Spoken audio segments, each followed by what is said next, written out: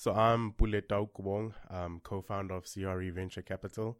We are a seed stage focused fund investing in tech-enabled businesses across sub-Saharan Africa. Been around for about 4 years. Initially started as the first sub-Saharan focused angel network. We were Africa Angels Network, rebranded to a full-on VC fund from the lessons we had learned from angel investing, and really focus on the venture capital side, given the opportunity we're seeing across the continent. So over the past 4 years, we've invested in over 27 companies across sub-Saharan Africa, so one of the most active VCs in the region. And I'm happy to be here today speaking about Yoco.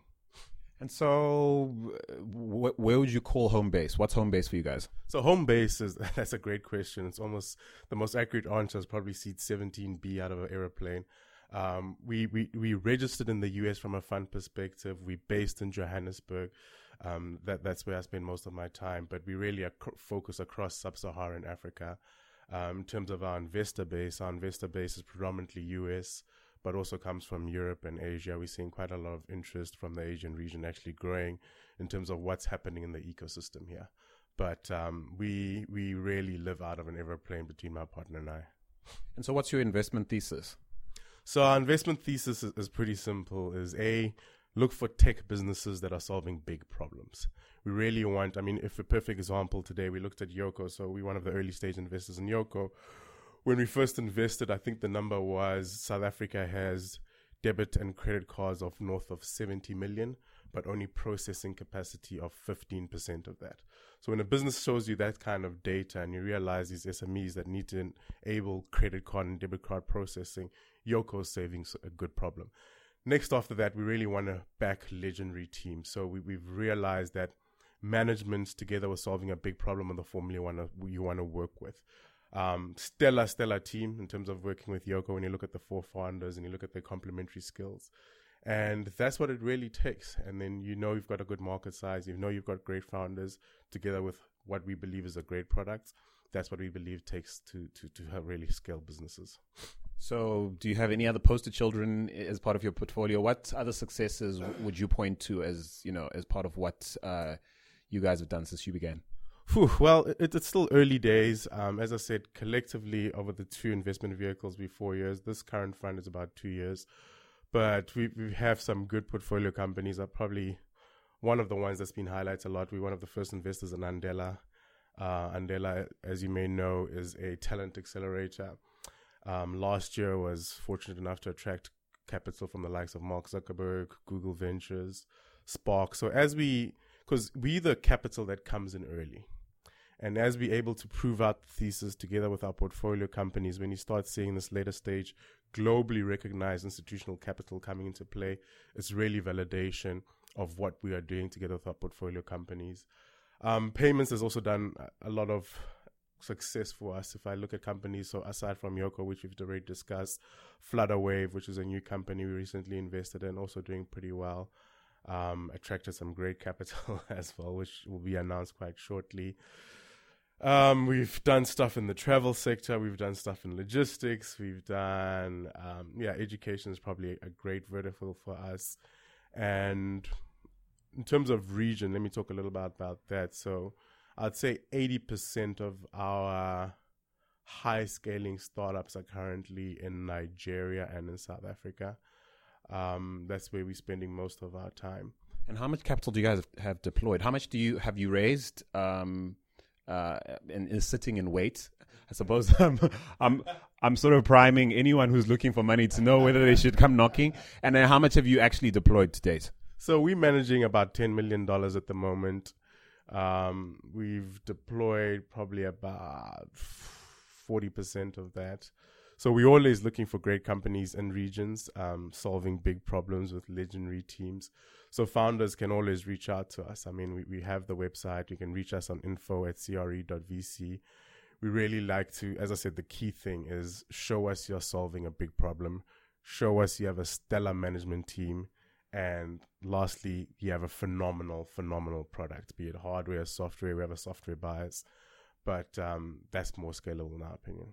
Okay, so a lot of people in tech, but quite green on the nitty-gritties of what it takes to find good opportunities. There's much said about the quality or lack thereof in terms of pipeline on the continent, and how hard it is to actually find good opportunities at the right size.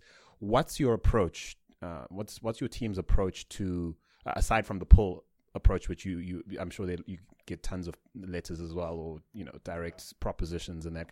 Aside from that, how do you guys go about finding talent or opportunities, and then what's the process in engaging it, to sort of sink your own funds in? So it's a great question. I mean, I think first and foremost, we're here to serve the ecosystem. So we spend quite a bit of time, not only with founders we've backed, but ecosystems in terms of developing them. So sometimes as we travel in region, my partner and I have this thing called Founder Fridays, where we'll get companies we've invested in to invite founders that we haven't invested in, or founders that are thinking about a company. And it's key to engage the ecosystem. So to your point, working with founders who's saying, look, this is what I'm thinking of doing, and us being very honest with them to say, look, what you sound is great, but this is not going to be bigger than a $10 million business. For yourself, that may make sense. For external capital, it needs to be significantly bigger. So it's really about not only spending time with founders you've backed, but also engaging the ecosystems, doing interviews like this, speaking on panels. So as time consuming and traveling it is, it's very important to go on these right panels and just really be able to give back in terms of sharing the knowledge that we've seen, engaging with founders that we've backed so they can also share the stories. That helps bring more talent into the ecosystem. In terms of the early stage ecosystem, what gaps are you seeing in the ability to create a business case around a good idea, or identify or identify quite quickly whether or not there's a potential for something to scale properly, to interest a partner like you? So I think, to the point I made earlier, still some of the biggest problem is really understanding what size business needs to attract venture capital. From our side, we've got to believe that your business can be able to generate at least $100 million in revenue in the next 5 to 7 years. So when you're working into your financial model, you need to be able to plug that in, look at how much revenue your business can generate, and that's how you also know you're solving a big problem. So I think it's really spending time on your financial model. The second part, though, which I think is equally important, and having been involved in this early stage ecosystem for over 4 years now, I still think founders need to understand more what is the institutional language. So by that, I mean packaging your story in a way that makes it easy for an investor to understand. You often know more about your business as a founder than an investor, and the way you communicate that, it changes from how you communicate with an angel investor, venture capitalist, private equity, IPO stage. So we spend a lot of time with founders helping them market that story, telling better, and helping them attract that later stage capital. And where do you go to learn this? Like, I mean, there's usually a steep curve in trying to just, create a great business. You know what I mean? It's usually hard enough just concentrating on that. Is there a finishing school for knowing how to pretty yourself up and present yourself to the investment community? I really wish it was that simple. I mean, if I look at myself, I came from an investment background. I was at Investec for 10 years in various investment roles. When it came to early stage investing, it was a completely new language for myself. So I invested. I spent 2 years as a Kaufman Fellow, which is a fellowship for venture capitalists based out of Palo Alto. And it was a 2-year intense program. So learning that language, understanding it. Then it was up to me to say, okay, now I need to start instilling this in founders that I'm working with. So if we believe that a founder is solving big problems and they have all these things, how can we spend more time finessing this? The other part that I suggest to founders, though, is really introducing them to founders we've backed before. So to sum up the answer to the question twofold. One, make sure your investor is also willing to work with you. B, handhold with someone who has done it before. So we encourage sometimes, like I said on Founder Fridays, getting founders like the Yoco guys who have done it before, getting portfolio companies to reach out to them and say, how did you guys do it? That helps a lot.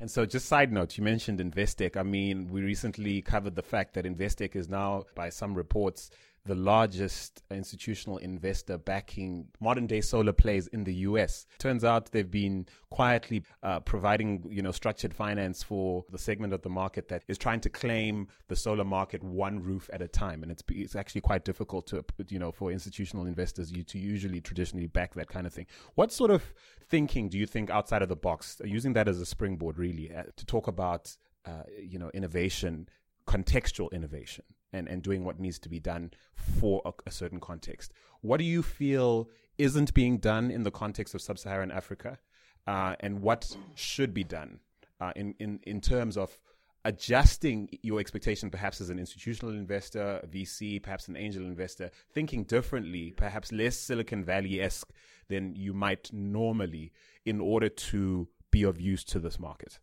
So, long answers to the question. One, I highly recommend, to answer your previous founders, to watch a documentary called Something Ventured on Netflix.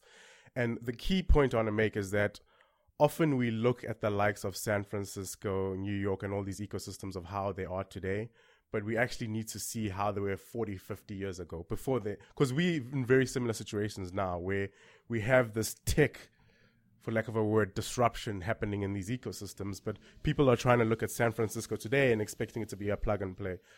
How these ecosystems developed is that you had various stages of capital working together. So to your point, with the likes of the later stage of capital that are deploying these check sizes, they need to partner up with early stage investors. One of the reasons Sequoia is so successful is because they work closely with Y Combinator. So they've got this early stage backing that creates this talent that they can invest in early and follow on up to a later stage.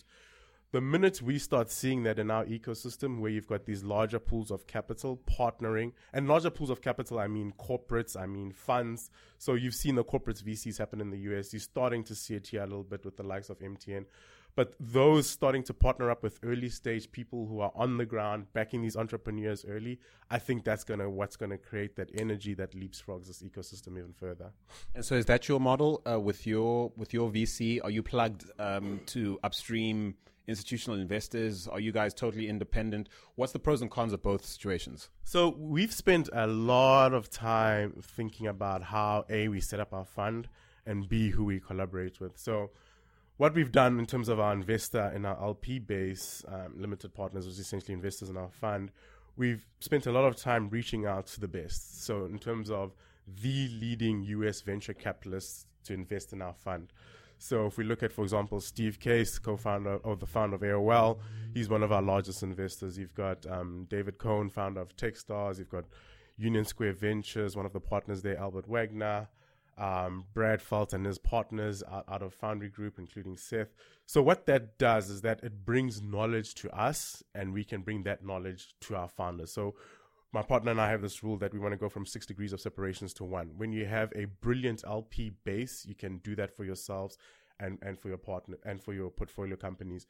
Then when it comes to a perfect example today in terms of capital collaboration, it's important for us to know when we've invested in a company, because we focus on pre-Series A, who is going to do that Series A, Series B. So we have various venture partnerships or collaborators from that. So Quona is a perfect example that's invested today and made the announcement in Yoko. Various later stage capitals that almost see it as a validation that CRE is in, because they know how much work we put into work with our portfolio companies.